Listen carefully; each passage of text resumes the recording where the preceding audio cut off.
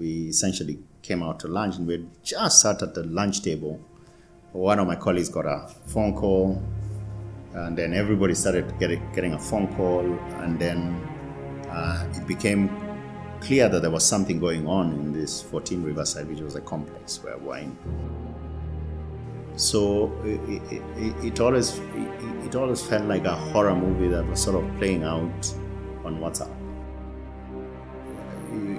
Down to the trail of communication going dead and so on. So we were kind of clear we had lost about 6 people, and we knew who we had lost and where we had lost them and how. We were following this on WhatsApp. You have a sense of reality, what actually happened. These are people's parents. These are people's, their family members, their cousins, their relatives, their aunties and their uncles of people. Yeah. How do you navigate that as a CEO?